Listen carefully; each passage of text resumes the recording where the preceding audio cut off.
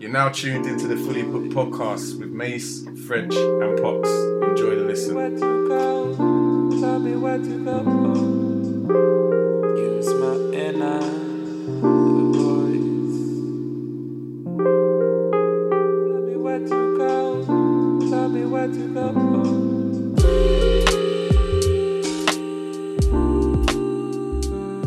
Welcome to another edition of Fully Booked Meets. You hear myself, mate. Myself, French. Myself, Andrew. And today we're joined by the author of The Soul Rebellion, Elizabeth Young. I'm just going to clap you in a little, it's my thing. Thanks for coming on and joining us. Yeah? Hi, guys. Hi. I understand that you also go by the name Khadija. I just want to know which one we're going to use on the podcast going forward. Khadija is my Islamic name. Okay. I tend to refer to it as my higher self, but we'll go with Elizabeth for sake of the book and my pen name. Right. So when Pocker, so we call Andrew Pocker, yeah? So when Pocker kind of told us about yourself, because he kind of reached out to you at the beginning, you kind of told us a bit about yourself and about the book you've written and the depths to which surround yourself. Like, there's much more than just a book. And so I just want you to kind of give us an overview about yourself, where you've come from, and how you came about to kind of writing The Soul Rebellion, and we'll touch on other stuff as well, yeah? So just give us a quick overview. Okay, cool. So my history, I've come from in my younger days, the gang, I've like in the gang culture, growing up having lots of experience of dysfunctional relationships and just finding myself as a person that was very much wanting to be free. That rhetoric has always followed me wherever I've been, whether it's school, whether it was in the church setting, or just that feeling of wanting to be free. And so growing up and coming into my adulthood, I've had to really learn to overcome a lot of narratives and really walk into finding myself and just working and knowing my true self. Okay, cool. You spoke a little bit about like growing up in. So, what did you grow up in a kind of gang environment or gang part? Because you're from London, right? I'm originally from South of the Waters. I'm a South London girl. South London girl. So, in terms of your environment, growing up, was you in and around a kind of gang area, or that life? Were you drawn to that life, or was it just you were born into it? Definitely much drawn to that life. My parents, raised in a Christian household, 2-parent family. My parents done a remarkable job in raising me and putting great discipline and principles inside of me as a young child. But that was, for me, it was like I wanted what was out there in the world. I wanted to go and experience what was going on. So from a very young age, I was, sneaking out to go to the parties down at the youth club and then it just evolved from there. I originally lived in, I don't know if you know, are you South Londoners at all? We're West London. You're West London. We know South though, we know South. You know South, okay. Yeah, so basically I lived in an area called Wandsworth. Yeah. You know Wandsworth. And so I started to have gang association in the Clapham Junction area. Okay. So that was me growing up. Basically. What drew you to getting involved in the gang culture, so to speak? I'm going to be honest. Where it came from, where it initiated from, it wasn't me getting involved into badness. My association with the gang culture came from from promiscuity. So that actually, from me being involved with guys and boys and just being in that circle. And so that's how that's how I got my involvement in it. What about some of your girlfriends? Was it just you by yourself, or was it like a clique of you that was? There was a crew of us. There was a crew of us that hanged out together. If you knew any of the man them that was around us, they built us up quite roughly and placed quite like principles and I guess disciplines in us as girls that was associated with them. So we went through a lot of initiations. So yeah. Cool. Do you want to speak on the initiations, just to give the listeners, because some people may not know what goes down in the gangs or certain things that you have to do or actually go through in general. They may know what they hear on a program or maybe on like a TV. So, like, as a real life experience, what sort of things did you have to do? Initiations were just them. They'll be rough with us violently, and we accepted that. Well, we socially accepted that as a norm. And there'll be times that there was one occasion I was stabbed in my right leg. I was gassed, but these were just. It was, yeah. that was you getting jumped in. Essentially. Yeah, this was a norm. This was a norm for us. This was them toughening us up. Yeah. So it wasn't anything outside of, like, we didn't see it as abusive almost. Mm-hmm. It was just a norm. It was us rolling with the man them, and that was just a part and parcel. Yeah. But it wasn't always violent. You know, it was, you know, you rolled with them, you kept up with them, you rolled with them. So yeah, there was perks. I would assume there's perks. Yeah. What kind of age are we talking here, Elizabeth, that you were involved in and around that kind of that environment? 14, 15, until I fell pregnant at the age of 16. So my first child was at the age of 16 years old. Wow. Okay, cool. And then what happens with that? Is it a case that you just kind of grow up and it's just like, well, I'm a mum to be. I've just become a mum. I can't have this environment. What happens after that? No, you evolve in your environment, but the evolution of self is not yet. That takes some time. So although I've moved area, I've now got my own home. You know, I'm now raising a child. The mindset is still the same. So I've left that behind, but the situation is just evolved into another circumstance. It's the same thing, but a different circumstance. Mm-hmm. Okay. Does that clear?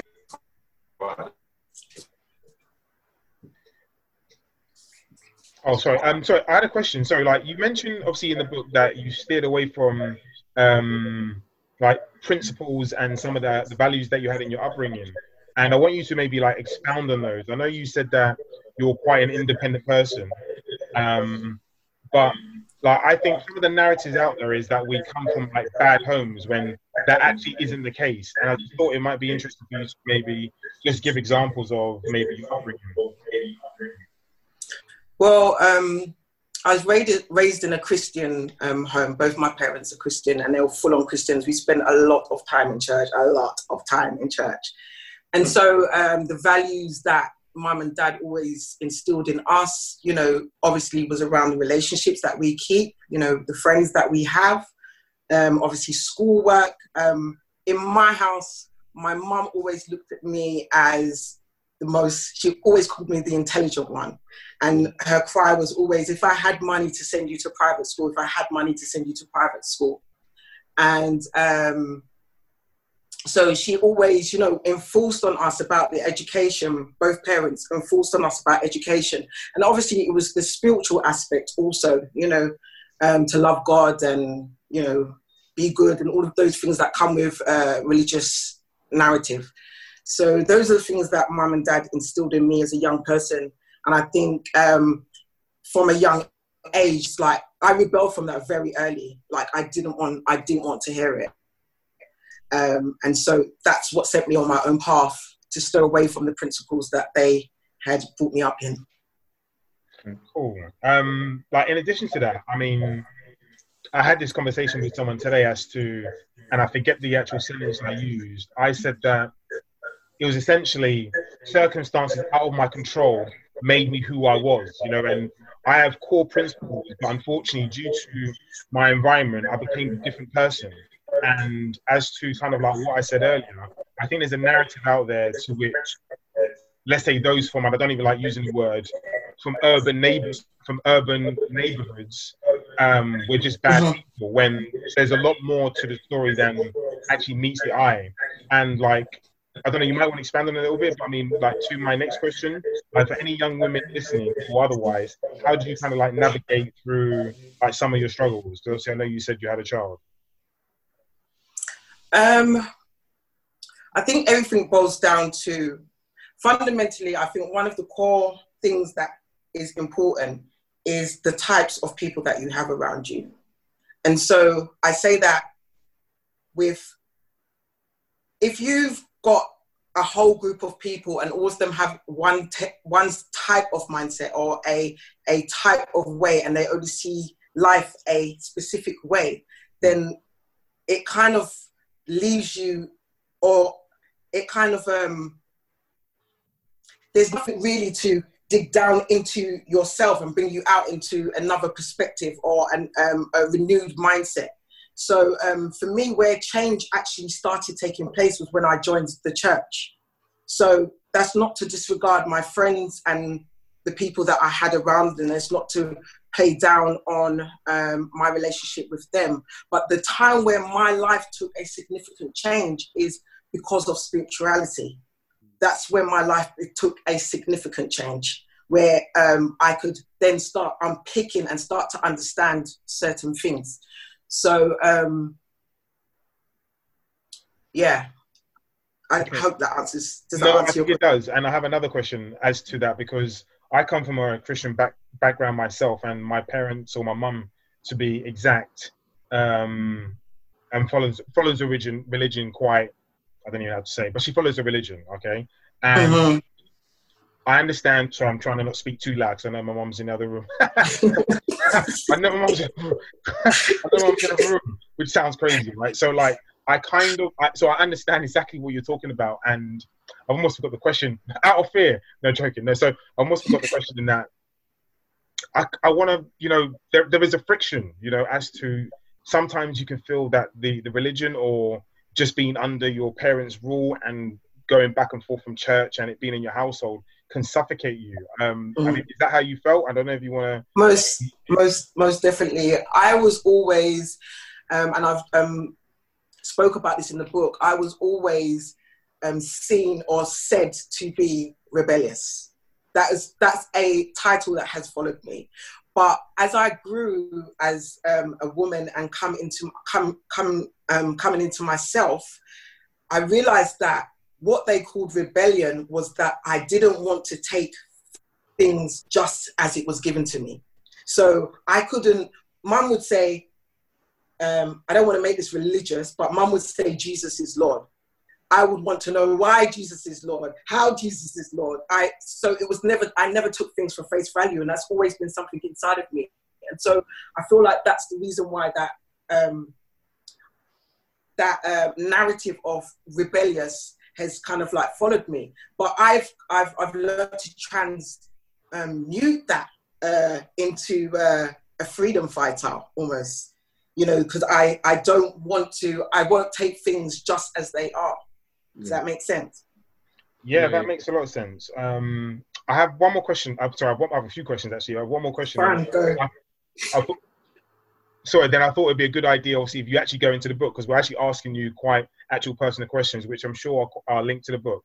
So, in some reading that I've done, it says the rebellion is a mark and the beginning of self-love, which I thought was very powerful, and I've never really looked at it from that point of view. And if I think of examples, actually, I don't know if it's a poor example, but if we think of the recent Batman film, and was the Joker? Joker was a rebellion. I'm not too sure, but I can't think of the link of love at this moment in time. But I definitely resonate with what you said. Then let's think of Extinction Rebellion. No pun intended as to their brand, as to them being Extinction Rebellion, but there's a sense of love and there's a passion as to why they do what they do. And there are a number of other people I'm sure I can I can name and I can point out as to their rebellious acts and it being obviously an act of self-love. So do you want to maybe expand on that and actually go into your book? Because when I read passages of your book, or not necessarily of your book, sorry, when I read passages obviously as to what your book was about, I was really intrigued as to obviously hearing from you and hearing more about the book. Elizabeth, before you do that, because it's kind of linked to Pocker's question, I just kind of wanted to know the path that actually led you to even thinking about writing that book. So it's part of the answer to Pocker's question. I just want to know that as well. So what's the path that led you? I know that like you found the church at a certain age, you've had your little one quite young, and then eventually found the church. And also I know you've got an Islamic name, Khadija. So are you now Islamic? I am Muslim. Like Muslim. Sorry. That's me showing my nerves. Anyway. Yeah, I'm Muslim. So yeah, I want to know that how the book came about. Race. I think we should let her answer P's question because that sounds like she's going to be loaded with too much information to answer. Right, So let her answer P's question, then come back with yours. Refresh me off P's question again. He said you asked about the self-love. P, I almost forgot my question was, but I mean, essentially my question was, did you want to explain obviously what your book was about? Okay. So the Soul Rebellion is merely the advancement and the evolution of oneself through the act of self-love. Okay. So it's learning to love yourself and understand the good, the bad, and the ugly of oneself. Now, in life, we have external narratives, and we have popular culture, and we have society constructs that determine or influence who we are as individuals. And so my work really is just about me learning and continuing that process of going inside of myself, loving myself, and rebelling from the soulish part of who I am. And that's, if you want to call it the heart, if you want to call it the spirit, if you want to call it all of those things, we have to learn to go through life knowing who we are from an innate part, knowing who we are from a spiritual perspective, and being able to imprint and place your mark in the world from that, as opposed to the external influences that we might wear, whether it's stereotypes or people's words or negative, words or rhetorics that have always over us and suppress us. So that's really what the book is about, and it's my work, my walk, and my journey through that. Yeah. How do you? So you mentioned quite a few interesting points there. How do you do that in this everyday society? Because I was saying to the boys before we came on air, I probably had such a terrible week last week where I felt quite down, and I said, this week's a new, can I pick myself up? But do you every day? How do you get up and feel that way about like kind of just this kind of looking into yourself and thinking about the positives and just staying positive and thinking about growth and development? Because as I said, I had a pretty crappy week last week and I couldn't find way out of that. Sorry to cut you. It's not actually really about staying positive. It's actually about having awareness. Okay. It's not an ideal concept to think that everything in life is completely positive. Mm-hmm. A good example that you can have, if you look at the yin and yang visually, you understand that there's good in the bad and there's bad in the good. And once you start to understand that there's polarity, so we have opposite ends of one pole, but it's actually one entity. So inside of us, we have, the God state, and we have the lower state of being, but it's learning to embrace the whole of who you are. So that means when you are having a bad day, you can recognize, your awareness is brought to it. You can recognize you're having a bad day, and this is what I need to do do you understand what I'm saying? Instead of what normally keeps us in a bad space is that our lack of acceptance of who we are. So it binds us up almost, because you start beating yourself up. I haven't done this and I haven't done that, and I'm not this person and I'm not that person. It's the acceptance of of who you are as an individual. Does that make sense? That makes a lot of sense. So, yeah, like I'll share with you, like, so you can understand it from a physical, like from the physical. Like now I'm now 41, and I'm starting, like, the aging thing starting to happen. You see the little green hair then start pricks up, and you know, them types of things. So this is a new space for me of understanding and knowing myself and embracing myself. Like I've never really had a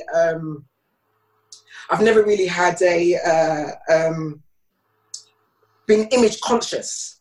So this is a new space for me. So I have to learn to love with the you know, whilst I'm working to transform, whether it's weight-wise, whether it's how am I going to work this out, am I going to wear it with pride, am I going to cover it with my grace? It's my awareness to it and loving myself through that process. So does that help make it in a physical way that you can embrace what I'm saying? Yeah.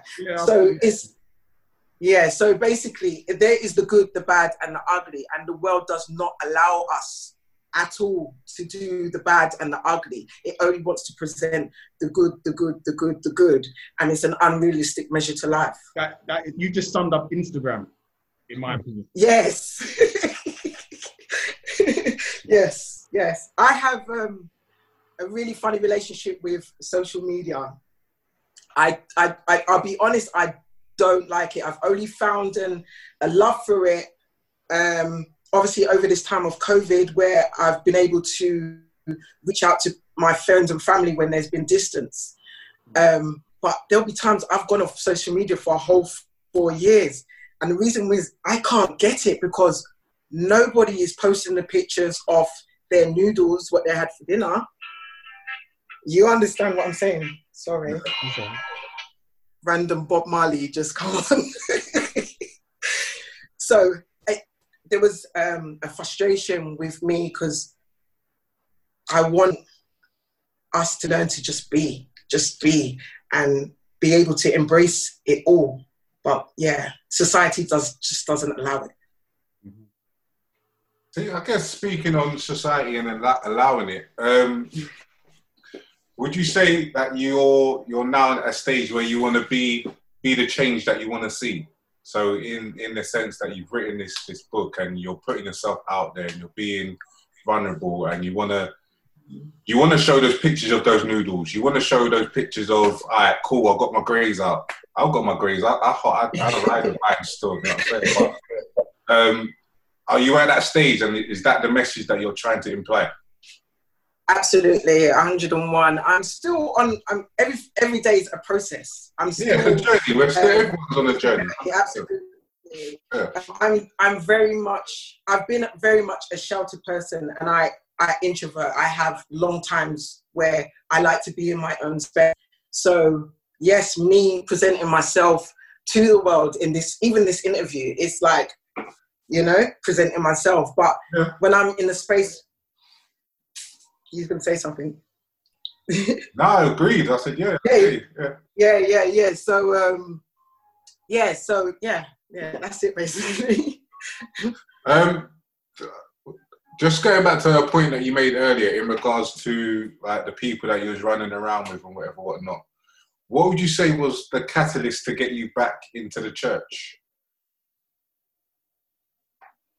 I felt like my life was falling apart. My partner at the time had okay, I said I'm going to be transparent. So my house had been raided. My partner at the time, he had been arrested, and he was on remand. And at that time, I needed something. I'd run out of myself. I'd been on the road. I was running up and down doing XYZ. XYZ. I was tired and I'd run out of myself. And so the natural thing for me was to go to church. That's what I knew. That's what I was raised in. And so that was the natural progression, is to go to church. And I stepped into church and I literally wailed as I stepped into the church because I was carrying a lot. I was carrying. You know, you go through, I think sometimes when we're out and about and we're moving around and we're flipping this and we're changing this and we're doing that, and you're just going and you don't realize how much weight you're carrying. And yeah, I literally stepped into the church doors and I wailed. And yeah, that was, I guess, a release. And it was the next step of my journey of understanding spirituality. And like, just, I guess, because we've got a varied listenership, so from young to an older generation, like if we're just to kind of, I guess, give advice to a younger generation, because a lot of them are still doing the same thing. Like, we repeat the process. So there's a younger you that was doing what you're doing right now. You know what I'm saying? So what advice would you give to that person? And would you say that they would also go in the direction of church or otherwise? The first bit of advice that I would give is that you are not your circumstance. You are not what's happened to you. You are not anything that is surrounding you. You are not. The space in which I don't know why this Bob Marley keep kicking off on my phone. Sorry.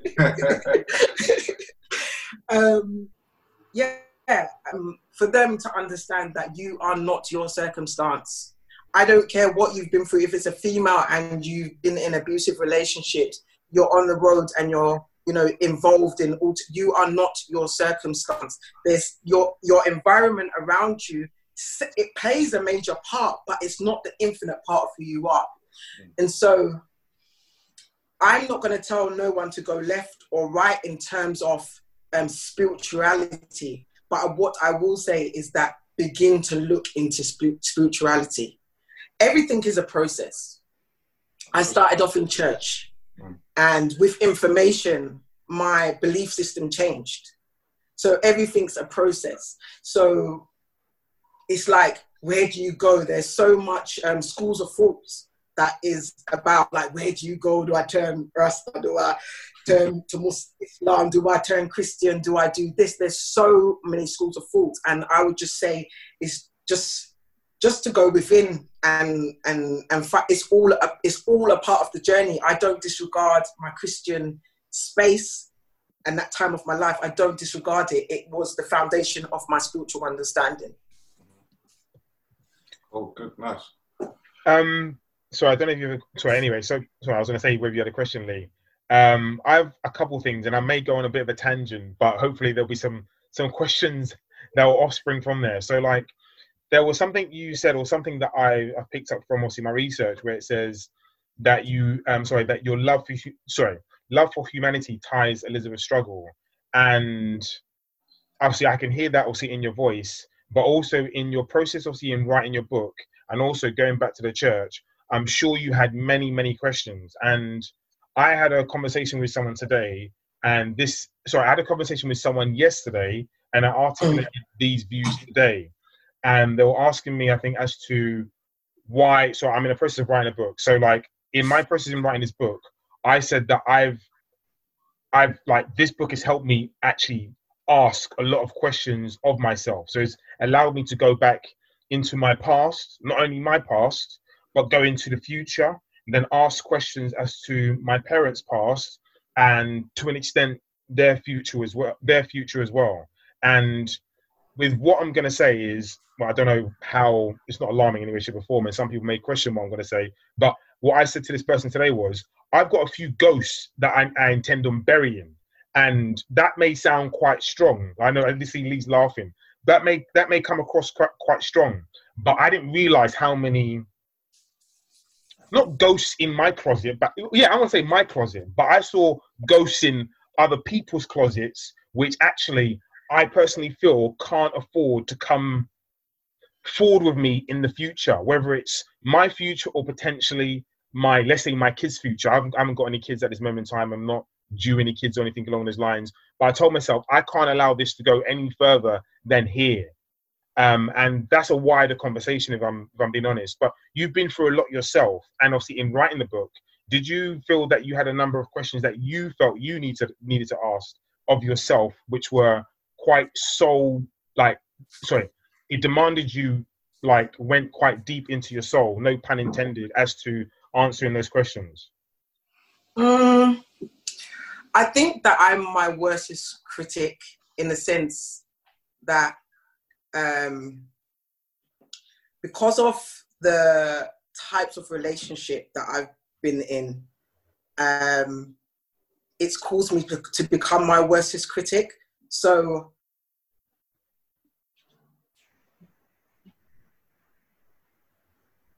I've had in terms of writing the book,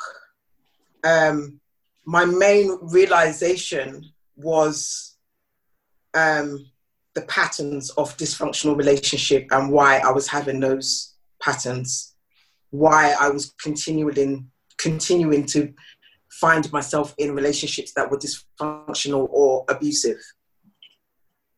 Is that? Yeah, so you kind of cut out there, but I think you were saying, does that make sense? Yeah, I mean, I think it does make sense in that you've made a decision that you wanted to, which kind of leads me on to my second question, really, because it looks like you've gone into your past and you've kind of reviewed and analysed what you've gone through with the purpose of bettering yourself, but at the same time educating other people as well. And like other things that I picked up obviously from my reading and research about yourself is that it says with over 15 years of study, research and experience working within the public sector, it says that you embody like passion for change, mentality, spiritually and also physically. Can you explain your study? And you may have gone through your experiences, but what you do now? You're breaking. So you're breaking up. So do you want me to say that again?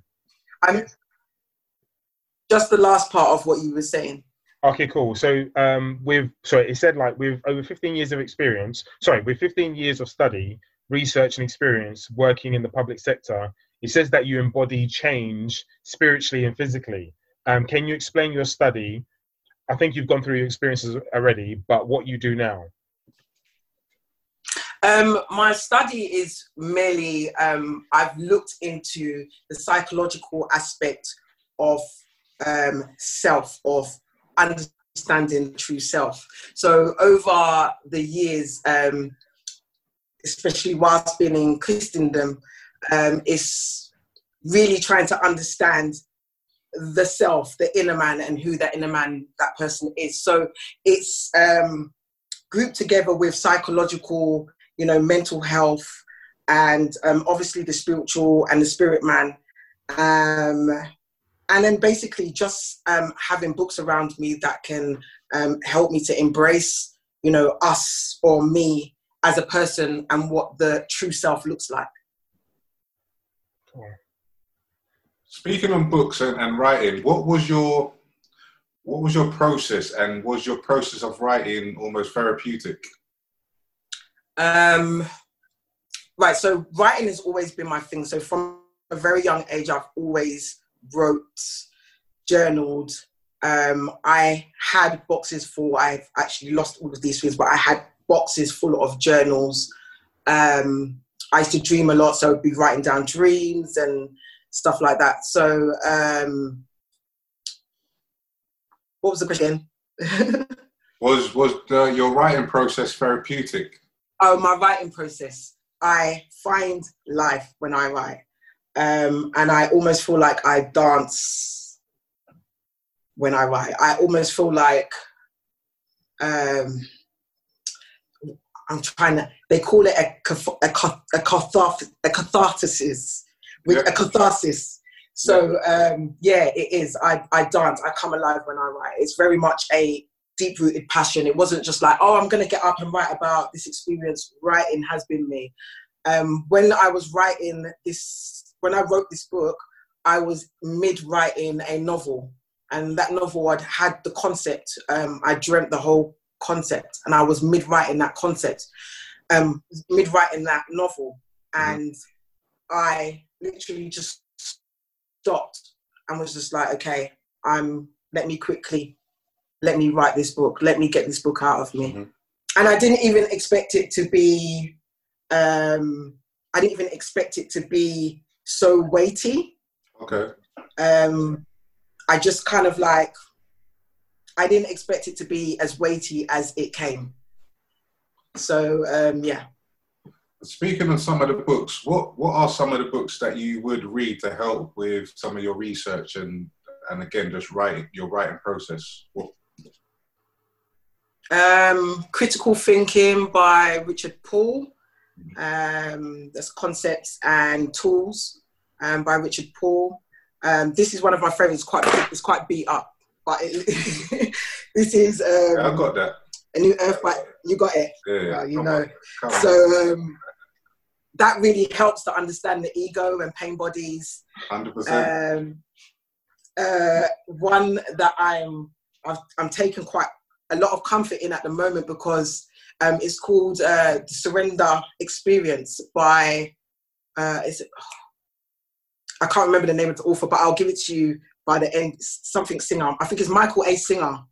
Mm-hmm. And he talks of the surrender experience, but he really shows how surrendering to the infinite part of us and to the soul gets us through in life. And he's on a corporate level and owns a multi-million-pound business. So sometimes we have that aspect of spirituality, whereas we feel like we're just, you know, woe is me, I'm undone, and that we're not supposed to have nothing and we're not supposed to experience wealth or any of those things. And he really just shows and examples about going into self and just surrendering to life and allowing life to happen. And how he functioned, especially in the corporate world, how he functioned whilst relying on his spirit person, on his spirit man. So that's a book that I'm really, engroven in at the moment. I was actually going to ask you about the surrendering of self, and understanding that concept, because not to say that I'm aware of it, I've heard of it, but I'm not privy to it. So if you could kind of expand on what that means and how you go about it in your life. Okay, so for me, from my experience and from the tools that I feel like I've learned from my experience, I've learned no longer to place responsibility on anything that is external. I've learned that life is no longer going to happen to me. I am in control. I am responsible for my life. And so with that comes the capacity to now begin to master self. So when you're faced with a circumstance, someone might say, "Wait, no, man, you've got a resistance, yeah?" And you'd be like, "No, man, that person's violating. I'm going to do this and I'm going to do that." Yeah. But a true power is for you to learn to surrender that egoic part of yourself. Yeah, okay. Does that make sense? For you to surrender. So an outsider would say, "Oh, man, you failed, man. How you make that man overthrow you?" But it's not really about the external person, because you're not submitting to that external person. I'm submitting to myself. I'm surrendering to myself. And it's for us to really start to learn the power of surrendering to ourselves. That's a way of mastering self and overcoming self and taking responsibility. Okay, I guess it does link to The New Earth by Eckhart Tolle, because in that book he mentions, and this is what one of the major keys that I'd say I took from that book personally, was your ego being a separate entity. Like, yes, there's like your inner self, then there's the ego that's always trying to make you react. And as you said, in that scenario, your ego will react to that person saying, you got violated and this and that. What are you going to do about it? You're going to ride out, boom, boom, boom. Your ego's going to be like, yeah, come, let's do this thing. But your inner self is like, no, this is just an external situation that's happening. It's not me personally that's being attacked and being put in a certain way. But your ego will take that, and again, as he's explained it, it's a separate entity. It's always looking for that validation. So, yes, so it can actually feel useful, like it's doing something, and it's, whether it's good or bad, as far as it's concerned, it's doing something in that moment and in that reaction. Yes, absolutely. So that's how it gains power, and it's for you to, as you said, have that self-mastery to take that power back from the ego and be able to control it. That's my understanding, anyway. Yeah, I'd agree with you. In my book, I call it an objective phenomenon. So when stuff happens to you in life, it's something for you. It's something for you to overcome. That thing has visited you because it's going to show you a part of who you are and something that you need to overcome. Mm-hmm. So not staring away, but my relationship that spurred me on to write this book was very much that relationship mirrored my subconscious thought. That relationship that I had mirrored the narrative that was deep inside of me.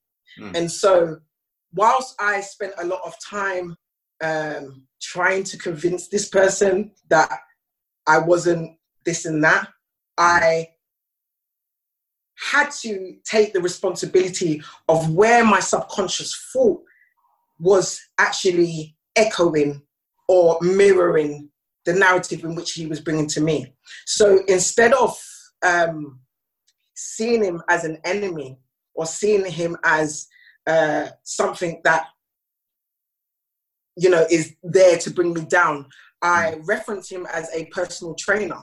It's someone that objective phenomenon is for me to overcome. It's mirroring something that's going on inside of me, my subconscious thought. And so it's for me to change that subconscious thought, which is a very hard thing. It's a hard thing. I'm not even going to lie. It's a journey. Yeah. It's a journey. Yeah.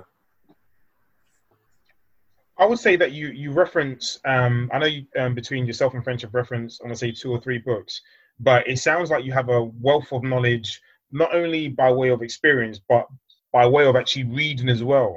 And I don't even know what my question is. I was going to ask if you can, to an extent, maybe outline more books that you've actually read, or maybe to an extent even how long you actually have been reading. Because whilst you were speaking, I was thinking to myself, you come across very, very much like someone who's, I don't want to say been in the church for a number of years, but you know how pastors are almost like orators by way of the way they communicate and how powerful they are by way of delivering their message. And I would say that's almost the way that you came across in some of the stuff that you were saying, in referencing these, I don't even know how I would say it, referencing these terminologies.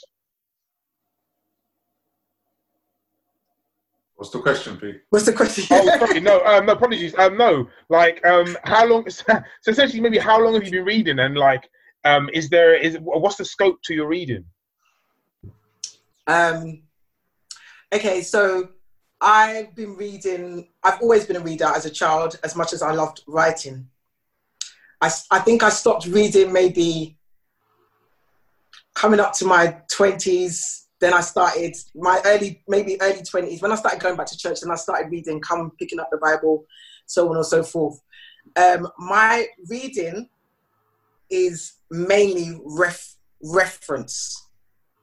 Okay. And I'm glad sometimes I read and I take in knowledge, and sometimes it doesn't always stick. Yeah. It's not always digestible. So with me, when it comes to reading, it's something that has to really connect with me for me to be able to articulate it back to you. Mm-hmm. So I can read something and it can be logical, but if it doesn't stick with me and it doesn't connect with me, then I can't spit it back to you. I can't tell you, I can't go into it. Yeah. But sometimes I'll be like, oh God, why can't this stick? Why can't it stick with me? But I'm actually glad, because it makes me have to speak out of my soul. Does that make sense? It makes me have to speak from here, from the deepest part of me, from a deep conviction. So go on, apologies. Yeah. No, go ahead. No, so I mean, so like kind of even speaking to what my question was, because there wasn't a question to begin with. What gravitates you to pick up a book? Because it sounds like, you know, I don't want to say, I mean, like your title's quite powerful, all right? And that will kind of gravitate you towards picking up your book. And you've explained obviously your story. So when you're looking at a shelf or when you're looking at titles, why and how do you pick up these books? I don't know if I've got a true answer to that, because I'll be passing and see someone leave a box outside their house with books, and I'll be picking them up. So it's not always like anything that's like, wow, like somebody might recommend a book to me, or do you know what I mean? I don't know if there's anything that makes me say, oh, I'm going out to choose this title. I think it just depends on my space. I think it depends on, I've just always had a love for books. And so whether it's recommended, whether it's given, yeah, I don't know if I've got a true answer for that, if you get what I mean. I don't know if I've got a perfect answer. I think you've answered it well enough. You surrender to the process. Yeah, yeah, exactly. Exactly. All right, cool. Go on, mate. Yeah. One of the things, or kind of bullet points, I remember when we kind of set this meeting up, there was some kind of bullet points we said we might kind of float around. And one of them was kind of the importance of vision. And I just want to touch on why that's important to you and why you think it's important to people in general. Okay, so obviously the title of my book is The Soul Rebellion Journal, an alternative approach to narcissistic recovery. So this book came out of I don't want to term it in a way that wants to disrespect the person, because at a point there was love, and there still is love. What was the point that I was making? So the importance of vision and kind of... vision, that's right. So whilst I was in this relationship and feeling very trapped and losing myself, completely lost myself and become very frigid, even minute, small little tasks I couldn't carry out because I wasn't sure. I was always second guessing myself. And the thing that bailed me out was vision. The thing that bailed me out, the fact that this is not what I wanted. This is not what I want for myself. This is not taking me to the place where I see myself going. This is not it. And that was my saving grace, was my capacity and my ability to see further than my circumstance. That was my saving grace. Okay. And that's why it's so important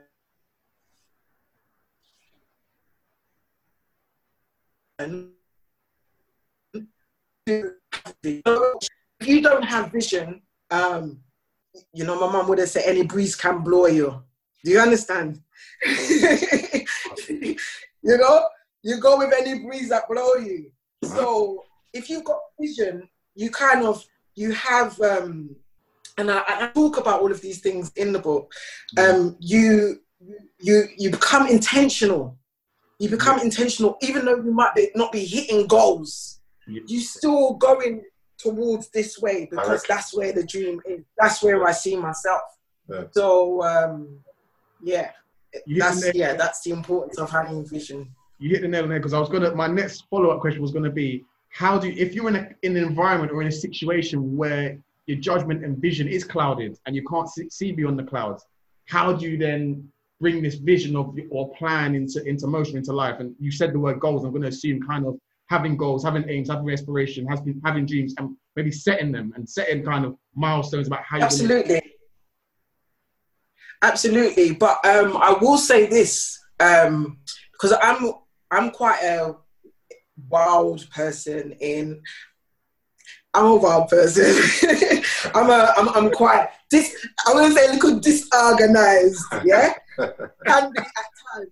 So I've set goals. I've set goals, and some of the goals that I've seen come into fruition came about for me just being intentional.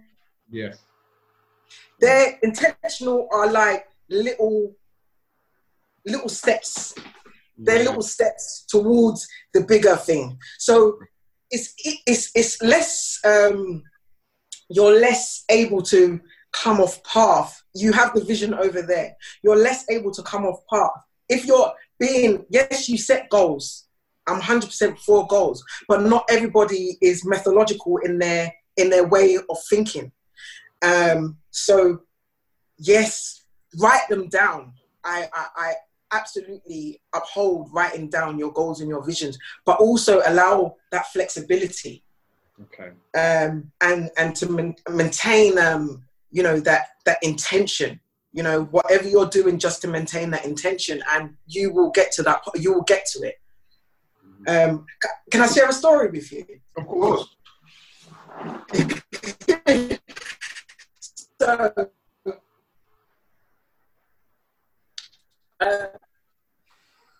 when I returned from Africa last year, February, and at that point, and I said, okay, I lost everything that I could possibly ever. I lost everything, and Elizabeth, can I pause you? So we lost you Yes. just at the start of your story. So was the start of your story that you went to Africa and came back last year, and that was that the start of your story? Yes. All right. Cool. What So- about Africa? Because I need context. I'm a simple man, you know. So I was in Gambia. I traveled to the Gambia. I was there. I was there for 3 months. It was the aim was that it was a business trip. So I was going there for product formulation. Yeah. So I was going there to start forming a skincare brand. Okay. It went left. There was happy, but it left. And I come back home. I lost everything. Everything that materialistically, and everything had just crumbled. But I kind of was, I don't know, I was just solid. Inside of me, I was solid. I was just like, okay, all right, what's the next move?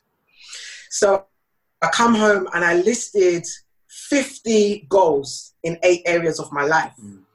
And I share this in the Soul Rebellion Journal. And one of those was to own some land. Okay.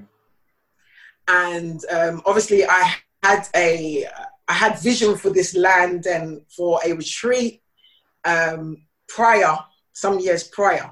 So when I come back, I was just like, I need to start going for these dreams, these aspirations. And I come back home and I was like, okay, I started writing down the goals. Within a couple of weeks, I get a call from Gambia. So we've got this plot of land. Are you interested in it? So I was like, yeah, all right, cool. All right, we'll see. But let me go back some years. I wrote down that I wanted to own a plot of land that was surrounded by water in a tranquil area. So there had to be tranquility because the idea was to build a retreat there. And so this person calls me and says, yeah, we got this plot of land. You interested? So I was like, all right, cool. Let me see so he went, we was negotiating prices. So I said, all right, I'm going to forward. So within about 4 weeks later, I was back in Gambia. Okay. And I got there, perfect location. Surrounded, 3 parts surrounded by the Gambian River, 1 part surrounded by the Atlantic Ocean. Is it the Atlantic Ocean? I think it's the Atlantic Ocean. So 1 part the Atlantic Ocean, 3 parts the Gambian River. Perfect. And I didn't even realize that 4 years prior, I had wrote down the intention. Yeah. And anyway, ended up bought this spot of land and even got it discounted. And I sat down and we're sitting down around the campfire. We're sitting around the campfire, and ironically, Bob Marley's Soul Rebel was playing. So I sat down and I was like, oh my God, this is the land that I wrote 4 years prior. Do you understand what I'm saying? Sure. So I use that example to kind of like share with you that it's just being intentional. Sometimes we'll write down things in a methodological format and then we'll beat ourselves up because we haven't reached those goals or those targets. Stay intentional because it will happen for you. And that's what happens when you start to follow your soul. Things just start to happen for you. Does that make sense? Yeah. Absolutely. Well, guys, got any questions? I'm gonna ask another one. No, I don't know. All right, cool. I love your journey. So I absolutely love your journey from the parts you touched on it, from when you were young, the whole kind of gang culture, and then kind of stepping away from that, getting back into the church, the story about the land you now own that you told us about. What I want to know is, because as we grow, sometimes with friends and kind of family, we can grow apart. And sometimes it's just life circumstances. So, yeah. From your younger years, when you were kind of on the roads and you kind of had affiliates and probably good friends at that point, is there any friends you've kept that you've able to pull through their own struggles and battles and keep hold of? Or have you just literally, because you've had intentions and you've been focused and you kind of got back in the church, you went on a different path, have you kind of... Every single one of them are still my friends to this day. Wow. There might be a few people that drop off, you take different paths, but every single one of them are my friends. And I think actually my regret is that, especially in this time of COVID, like I've been around them a lot more and I tried my little efforts. They're sound girls. And I think definitely more in this time of, COVID and obviously being on quarantine, I've, really thought, I need to be around my people even more. So there was never a drop off or a cut off like that. Do you understand what I'm saying? Yeah. Everybody's grown up. We're all doing our things, but that love has always still been there. And I still hold every single one of them very close and dear to me. When you was going through your change, as I'm going to put it, like I'm going to call the catalyst for that change, getting back into the church after the kind of house raid and stuff. Did anyone who was still on the roads and doing whatever they were doing, were they like, what are you doing? What are you playing at? Like, I'm trying to kind of get at that. Or were they just supportive of you and saying, you know what, if that's what you're going to do, I'm still here, I'm still your friend, I'm still here for you? I think, do you know what? I think they almost loved it, in a sense that, like if I did turn up at a christening, or I did turn up at they'll always be the one to say, Liz, you're going to pray, bless the table. You understand what I'm saying? So there was never no one that was like, you see your real friends? Yeah. They're going to love you for you. They're going to love you no matter how you evolve and you change. They're going to love you for you. And they have done that. They've been consistent. They have been consistent. I love my girls. They've been consistent. And I have made new friends, but those day ones, they've been consistent. I can't knock that part. That's just how, that's how it's been. And what's the plan going forward? I know you've got visions and plans. Is there anything you can share with us or not? God. There's so much. I am embracing being multi-dimensional. Okay. I am learning that I do not have to do it in the way of the world. Just finding my feet in terms of business, in terms of growth, in terms of giving back, just finding my feet. My children developing, my children, they're solid children and they're developing in their own ways. And we have our family visions and they have their individual visions. That's really where it all stands. How can I forget? Along with the Soul Rebellion Journal, I am working on the Soul Workbook, which is a practical guide. So to support people in their journey of becoming or finding their self. And so it coincides with the chapters in the book, and it just gives worksheets and activities that will help work towards finding your true self. Oh. Sick. Was you gonna talk there, P? No, I wasn't gonna say anything. I was just scratching my ear. Cool. Well, I'm gonna. With every guest, we play a game. I don't know if you guys want to ask any more questions before I get started on Don't Judge a Book. No, go ahead, French. No, what's it? My last, Oh. and I'm gonna get this right this time. Are you now?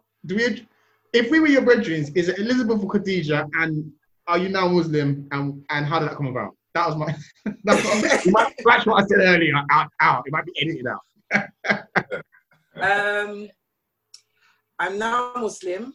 It comes with my understanding and my love of God being as infinite that He holds no form whatsoever. Not a man, not a tree, not a cow, a goat, no form. And that's so powerful to me. And the concept of oneness in itself is something that we need to embrace within ourselves, that oneness with you and I, but that oneness and that center of your own self. So you have that, like I said, the polarity. You have that lower part of yourself and you have that higher part of yourself, and we're ever evolving and trying to frequent to that higher part, but sometimes we go down to that lower part, and it's all oneness. It's all a part of oneness. And so I've really learned them concepts, and I've learned metaphysics through Islam, of the reading of the Quran. So that's where I stand at the moment in terms of my religious understanding. I may not be viewed as a quote unquote hijab wearing Muslim. I'm Muslim here. And also it echoes what's in my book, and that is surrender to, when I say soul, surrender to God, surrender to spirit, surrender to your heart, surrender to all of those things. And that's what Islam is really about. It's surrender. That's what it's there. And I really embody that and found that in my faith and my understanding of Islam. Wicked. All right, so Elizabeth, Khadija, whatever. We'll stay Yeah, with God, anything you want to call me, Miss Young. All right. We play a game with our guests, and it's called, obviously you've heard of the term, don't judge a book by its cover. So in this case, we're actually going to do that. I'm going to read out a series of titles of a book, and you're just going to judge them strictly based on their name, and the answer is either dope or trash. And we're just going to go through a few names, and you say dope or trash, and we'll call it a night. Okay, cool. All right. To Kill a Mockingbird. Dope. 1984. Dope. The Lord of the Rings.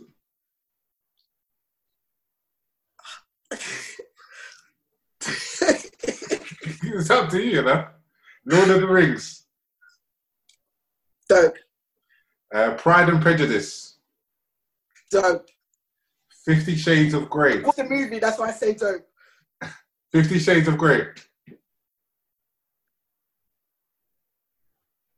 It's dope. All right.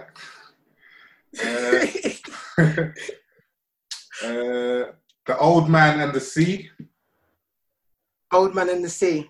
Yeah. Just judge a book by the cover. I don't really know. Old Man and the Sea sounds dope. All right. The Alchemist. Dope. The Worst Journey in the World. Trash. The Soul Rebellion Journal. What? That one, dope it. Yeah, that's it. Still. I'm thinking if I should clear up the 50 Shades of Grey. No, just leave it there. Just leave it there. We see. It's all good. It's an embodiment of an expression. Yeah, man. So, yeah. Of course. Listen, it's been a pleasure. Honestly, like I've learned so much, and it's been a really interesting and informative talk, basically. So from myself, and I'm sure the rest of the team, just thank you for joining us. Yeah? Thank you so much for having me. You're welcome. Thank you. You want to quickly shout out your socials, and obviously we know your book, The Soul Rebellion, but anything else you want to shout out and promote, and obviously we'll highlight that. So my page is infinite_nature. That's my Instagram page. And I should really try and work to get all my handles together as one handle. And my YouTube page is Soul Work TV. They're all new and young. Well, the Instagram's old, but they're young in their space. But yeah, you can follow me on either of those. And my website, thesoulrebellion.co.uk. To the mailing list for more information. Wicked. All right. So yeah, listeners, viewers, subscribers, full_E_booked on the Instagram. You can get all of our kind of handles from the link tree in there. Am I right in saying that, P? Yes, I believe you're correct this time. Yeah. And we'll aim to have this out in the next week or so. So look out for it, Elizabeth, Miss Young, Khadija. Thank you. All right. And thank you for joining us. All right. Thank you so much for having me. Again soon, I'm sure. Yeah, because you're interesting. We definitely want to speak to you again in the future. Oh, wow. Thank you. Cool. All right. Take care. All right. Bye. Take care. Bye. Bye-bye. Tell me where to go.